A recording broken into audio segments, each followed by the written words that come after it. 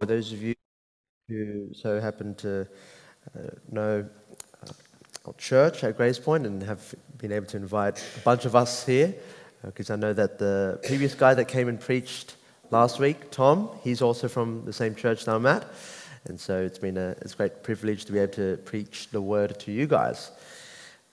Last week also, he did preach from 2 Corinthians, from what I heard, and today I have also decided to bring the word to you guys from the same book, from chapter 4 though, and we'll be focusing more about ministry, or the nature of it at least, and how we are to persevere in the midst of it. And so, why don't I pray for us, and then we shall get started, shall we?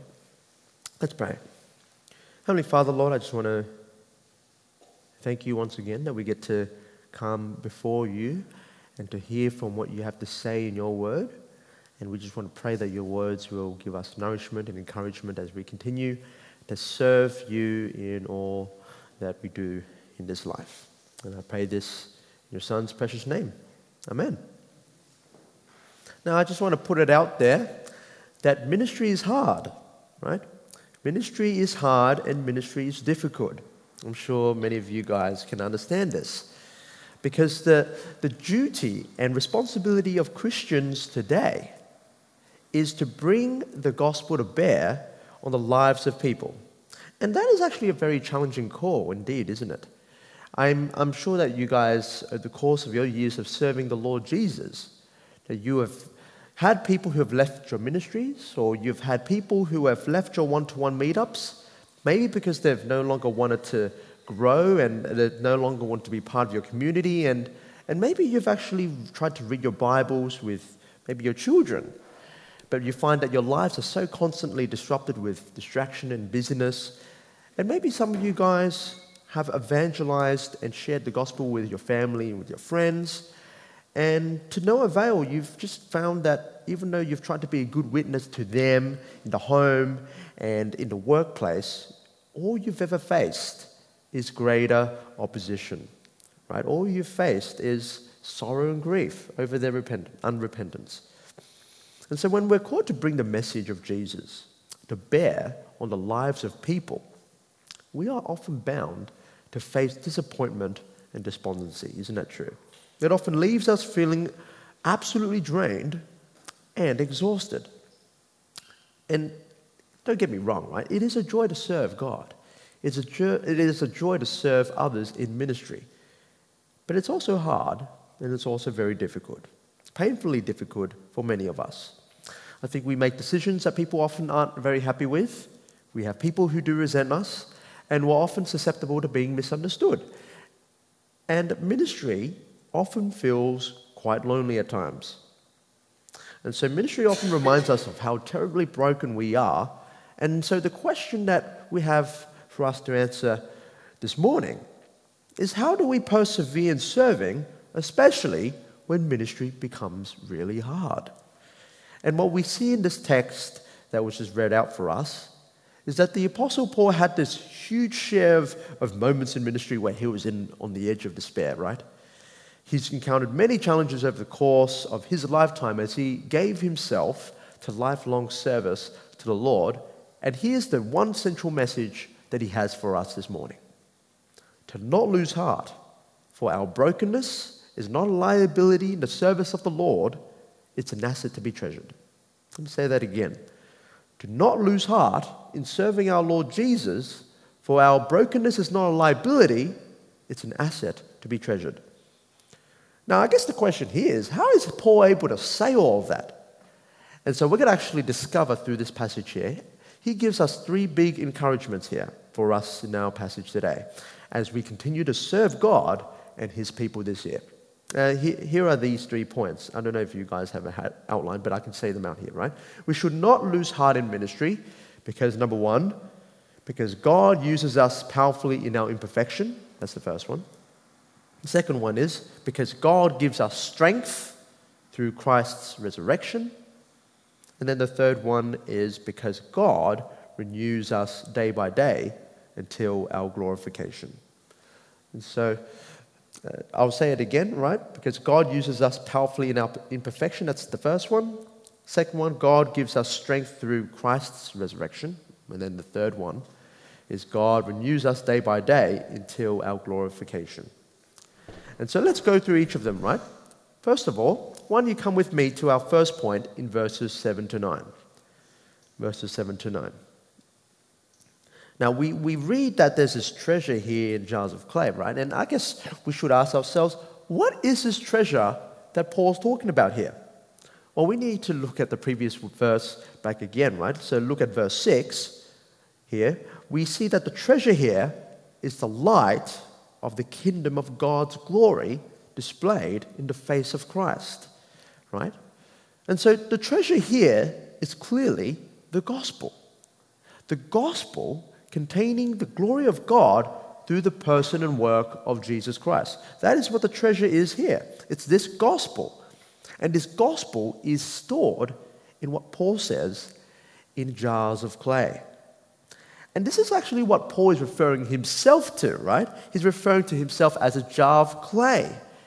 And what he's trying to do here is he's actually trying to illustrate something very powerful. In the ancient world, jars of clay were containers that were used in everyday living for cooking, for eating, for drinking, and for storing leftovers, right? And in every household, you would have found all these sorts of containers, every single household back then, right? They wouldn't be the most glamorous looking pieces of decor in the room, but they certainly were very useful. But the thing is that once they broke, they would be disposed quite quickly. They were dispensable and easily replaceable. And today, I reckon we have our modern day equivalent, right? We have our modern day equivalent for the same purposes of our everyday living, right? Think of plastic bags, for example. I'm willing to bet that every single one of you will have some sort of plastic bag lying around in your house somewhere, and that plastic bag has many uses, doesn't it? Right? We use them to carry things around. We use them for our groceries, especially when we don't want to pay the extra 15 cents at Woolies or Coles. Okay, we have them lying around. We put our goods in them. We might carry our dog's poop in them. And of course, we use them to line up our rubbish bins. Okay, we all use plastic bags, don't we? Plastic bags are very, very useful, aren't they? But here's the thing. As soon as they have a hole in them, they don't become very useful anymore, do they? We discard them immediately, and then what we often do is we get a new one to replace it. Plastic bags are dispensable, they're disposable, they are cheap, and easily replaceable. And to be frank, this is how Paul is describing himself, right? He's describing us in this way as well, just like that. That we are jars of clay that are frail, that are weak, and mortal. We're fragile, and we're easily replaceable. And that is exactly why the Lord has intended to make us and use us in this way. The precious treasure of the gospel is to be stored in jars of clay, in broken vessels like us, right? Have a look at verse 7, right?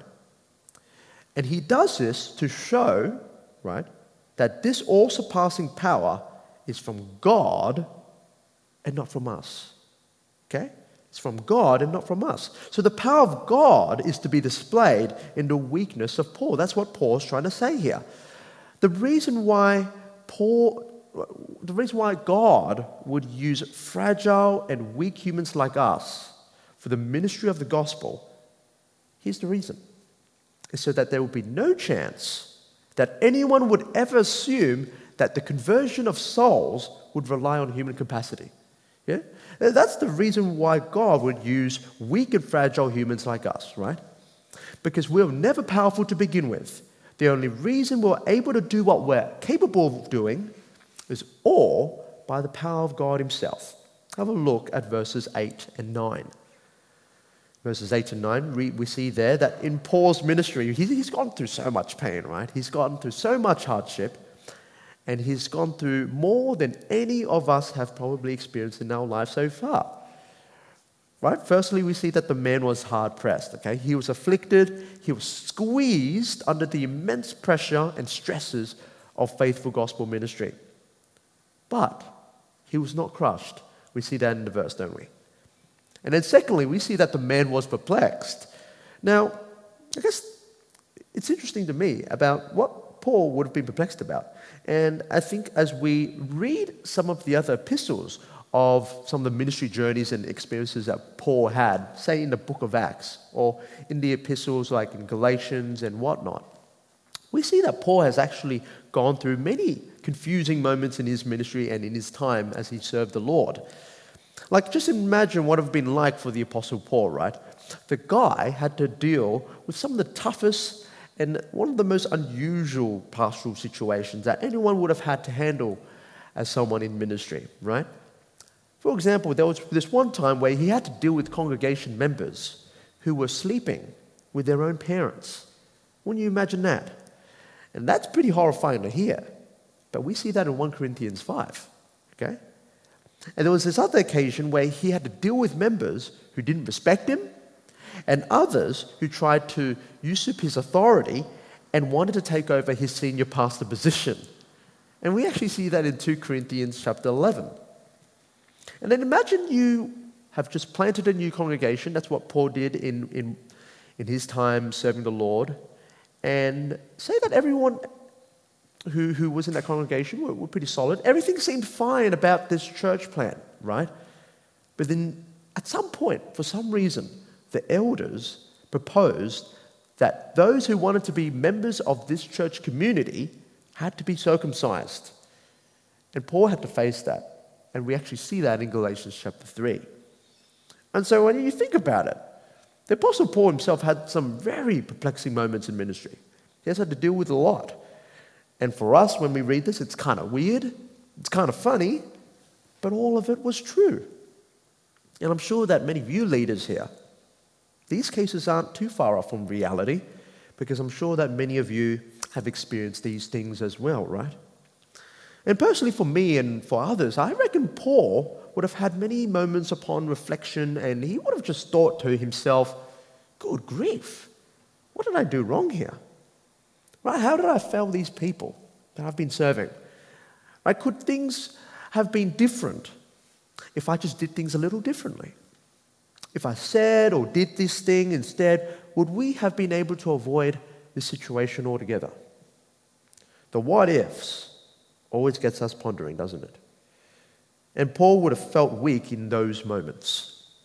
And Paul was perplexed in these situations in ministry, and he would have felt powerless in these times to figure out what he should have done in these pastoral situations instead. But you know what? He didn't fall into despair from his own incompetence, from his own weakness. And we're going to see later on why that's the case. But we see thirdly, right, Paul was persecuted. Paul was persecuted, and preaching the gospel did not make you popular back then, right? It didn't make you popular back then. Paul was chased out from every town that he was in, right? Persecution comes when God's people live in true obedience to him. And that's the Christian faith, basically, right? That's how it was, and that's how it is, and that's how it always will be. It will be a persecuted faith.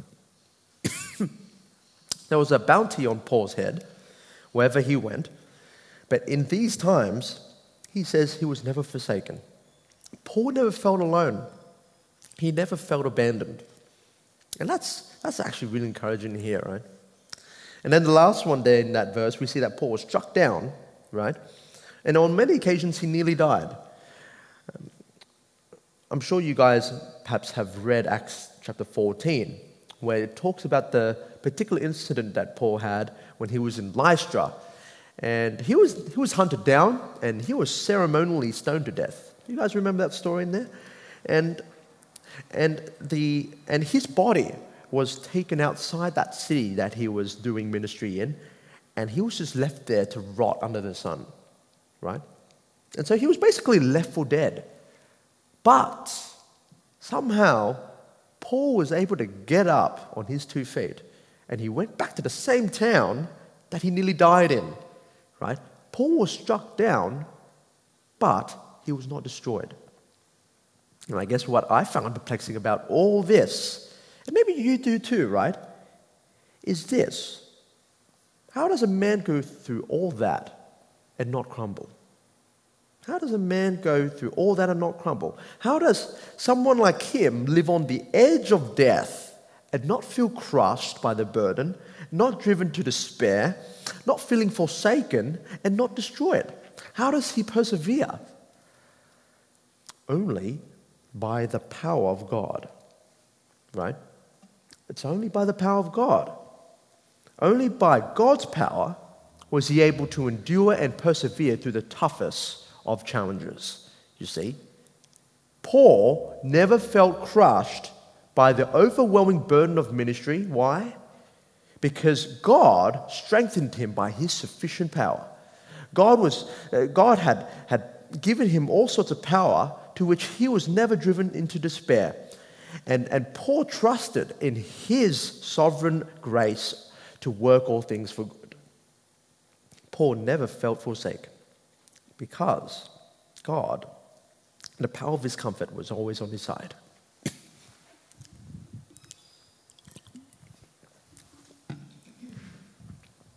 The Lord had sustained him that whole time, right? I hope the Lord will give me strength as I go through this sermon, because it's breathing through some chilly air and my throat's feeling a bit funny, right? Now, most of the problems that he had when he was in ministry as an apostle, many of us might feel like we've not really gone through what he did, but I think many of us can actually empathize and recognize much of what Paul felt in his ministry, right? I think we can share in some of his difficulties here and therefore actually understand a little bit about what was going through his heart as he was going through these experiences. Now, I think that's what God is able to do and accomplish in people like us, in broken jars of clay like us, because our weakness is not a liability to God. In fact, our weakness is an asset. That's what we need to remember, that our weakness is an asset to be treasured and to be used for the service of the Lord. And why does God insist on choosing and using broken people like the Apostle Paul here? Well, there's another reason why, right? Because it's through our brokenness and it's through our weakness that the life of Jesus Christ can be shown. We're at our second point. So look at verses 10 to 15 there. That's where we'll be focusing now. So Paul says here in verse 10, we always carry around on our body the death of Jesus, so that the life of Jesus might be revealed in our body. Pardon me.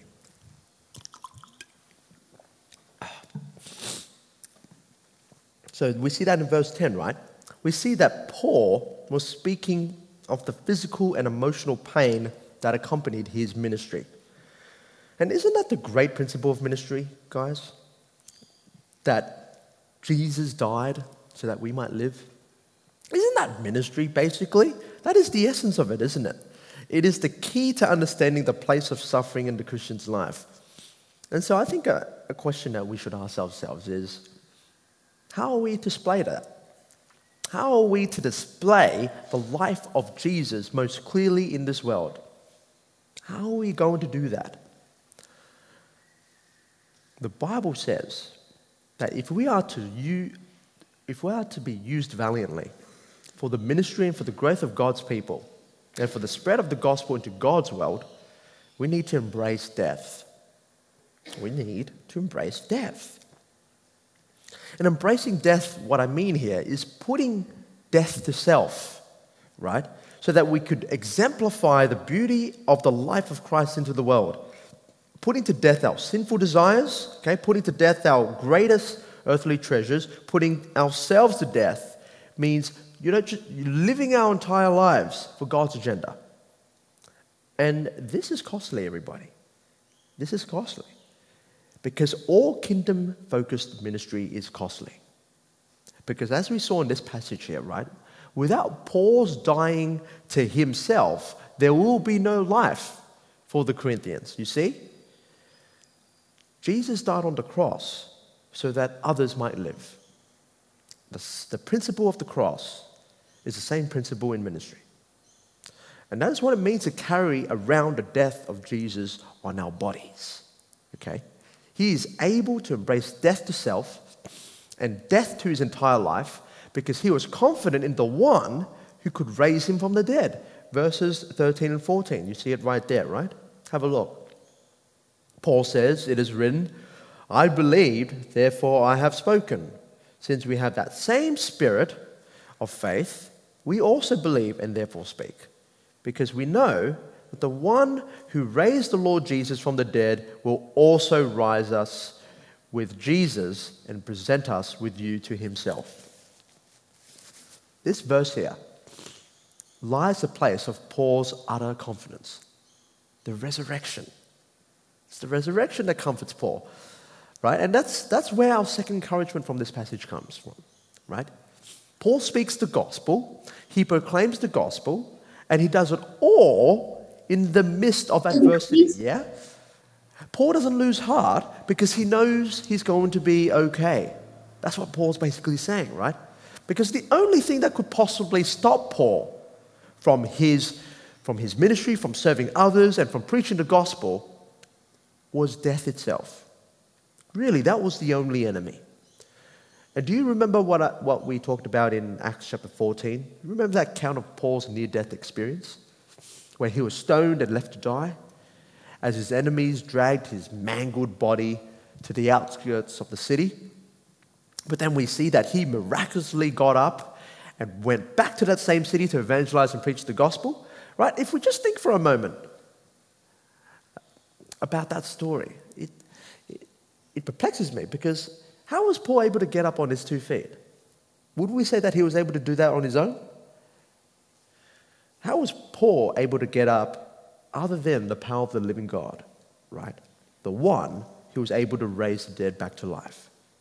This confident hope in the resurrection is what gave the Apostle Paul the strength he needed to persevere in ministry, okay? And it was because his future was secured in Jesus that he was willing to carry in his body the dying of Jesus. It was because he trusted that God would raise him from the dead that he was able to give his entire life for the gospel and for others. Because the resurrection of Jesus frees him up to speak boldly of Jesus. And that's why Paul is able to say in verse 15 that this is all for your benefit. Okay? He's speaking to the Corinthians here. All this is for your benefit. It's not my benefit, right? It's for your benefit. Because Jesus has given us all his spiritual benefits to me already. That's what Paul's saying, right? And guys, isn't this the hope that we all need in ministry, right? I think we often have heard about the truth of the resurrection, right? For many of us here who have been churched for long enough, I think none of this is new in particular, but I wonder whether we've actually grasped the resurrection for ourselves, right? Have we understood its realness in our lives? I think we subscribe to the truth of the resurrection, just at least cognitively. But I think in reality, the resurrection doesn't have much relevance in our lives. I think we often feel that. And I think part of the reason for that is because I think Christians today have adopted this sort of idea about self-preservation in ministry. And what I mean by that is that there's this whole attitude today where people think that it's okay to serve others and, to be involved in ministry so long as it suits my preferences, right? So, for example, I can serve and minister to others so long as I can maintain my work-life balance, right? So long as ministry doesn't intrude on things that I want to do in my life, right? So long as I don't have to give substantial amounts to ministries and whatnot. So long as I get to pick and choose where I serve, or who I serve under, or what I can serve in. And so long as I don't have to expose myself to burnout and to hardship and to pain. Now, don't get me wrong, right? I totally get this sort of attitude that we have, right? I think it's very attractive for many reasons. Because it allows us to serve, right? It allows us to play our role at church. It allows us to, set our own boundaries on our commitments. We can choose what we want to serve in, and we still are able to give people the sort of illusion that this is what Christian faithfulness is really like, right? What's not to love about this? I think this is a way we often think to maintain longevity in our ministry, in our service to Him, right? And so that's why this what you call self-preservation is rather attractive, because it taps into our human condition, our human instinct to protect ourselves from danger. And I think that's the very nature of things. We often like to shield ourselves from danger, from harm's way. We all get it, don't we? That's why self-preservation is so natural for us. But folks, I think this whole idea of placing strict boundaries to protect ourselves, I think it hinders the conviction that God has given us, the conviction of self-sacrifice that is so needed in faithful gospel ministry. Self-preservation, it actually really dampens that conviction of that self-sacrifice that's needed for gospel ministry. Like, for example, I think this whole notion of self-preservation, it actually breeds complacency.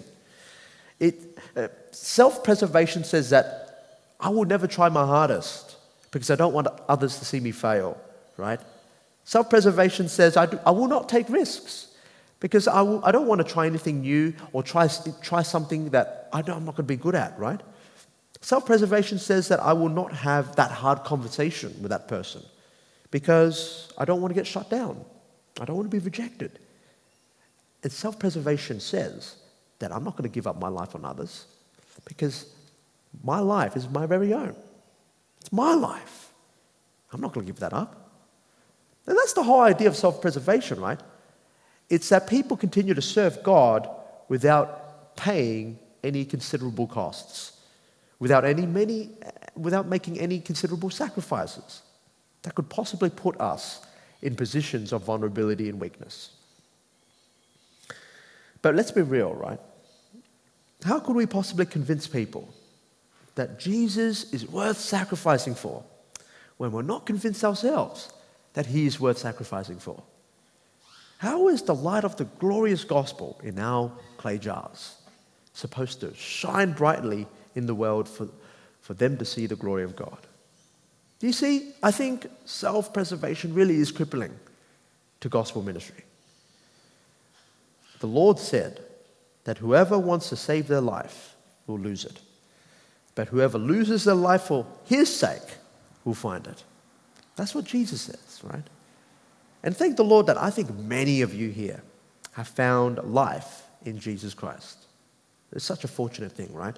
And that many of you here are Christian. And you know what? I think, if not for all of you here, I think all of you here are Christian because someone in your life has made a sacrifice for you, right? Because someone was willing to be uncomfortable. Because someone was willing to take that risk. If you really believe in the resurrection, I think you can be that someone for somebody else, right? I think we don't have to cling for dear life anymore. We're free from that bondage of self-preservation, self-protection. What we don't need is that, right? What we really need is sustainable sacrifice. Sustainable sacrifice. And we need this because this is what faithful ministry to Jesus looks like. And it's absolutely possible because God in Christ has secured our future for us. It means we can take risks for the gospel. It means we can try out something new. It means we can stay in ministries that are tough. It means we can have courage to have those tough pastoral conversations with people who need to be rebuked and corrected. It means we can give our lives away for the sake of others. It means we can make many mistakes and realize that God will use us well in those imperfections of ours.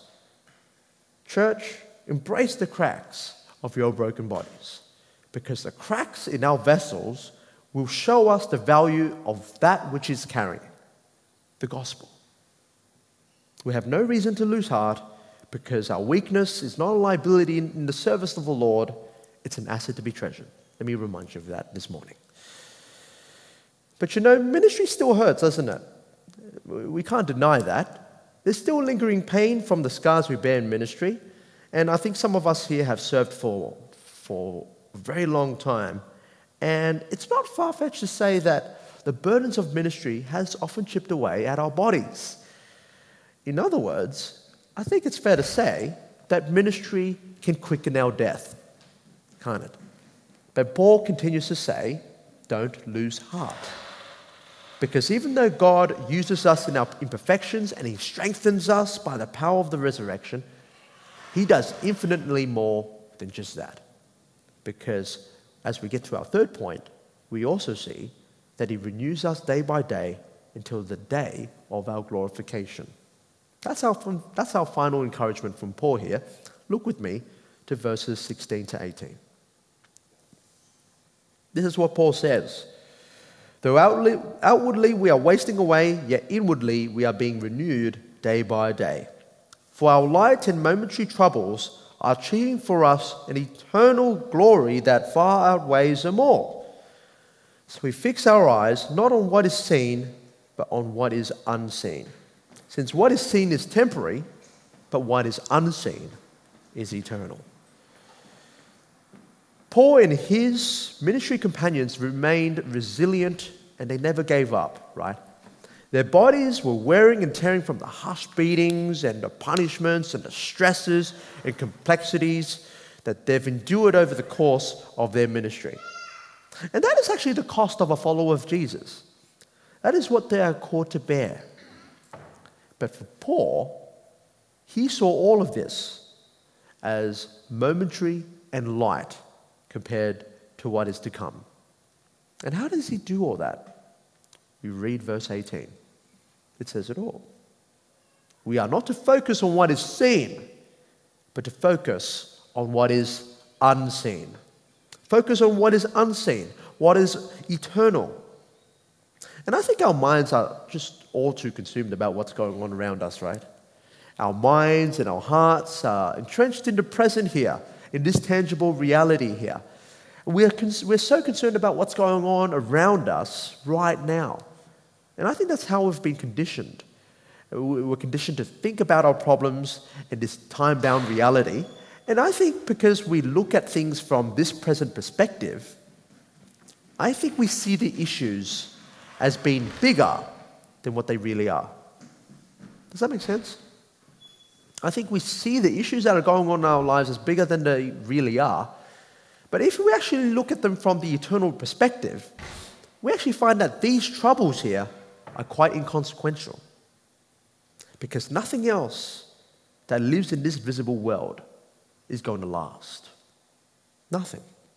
Absolutely nothing.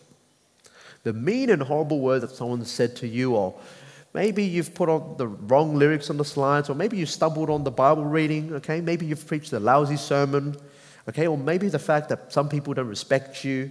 You know, all those troubles, they're all inconsequential. They really don't matter in light of eternity, okay? And, you know, these are just some of the smaller problems that we've encountered in ministry. Imagine what it was like for Paul.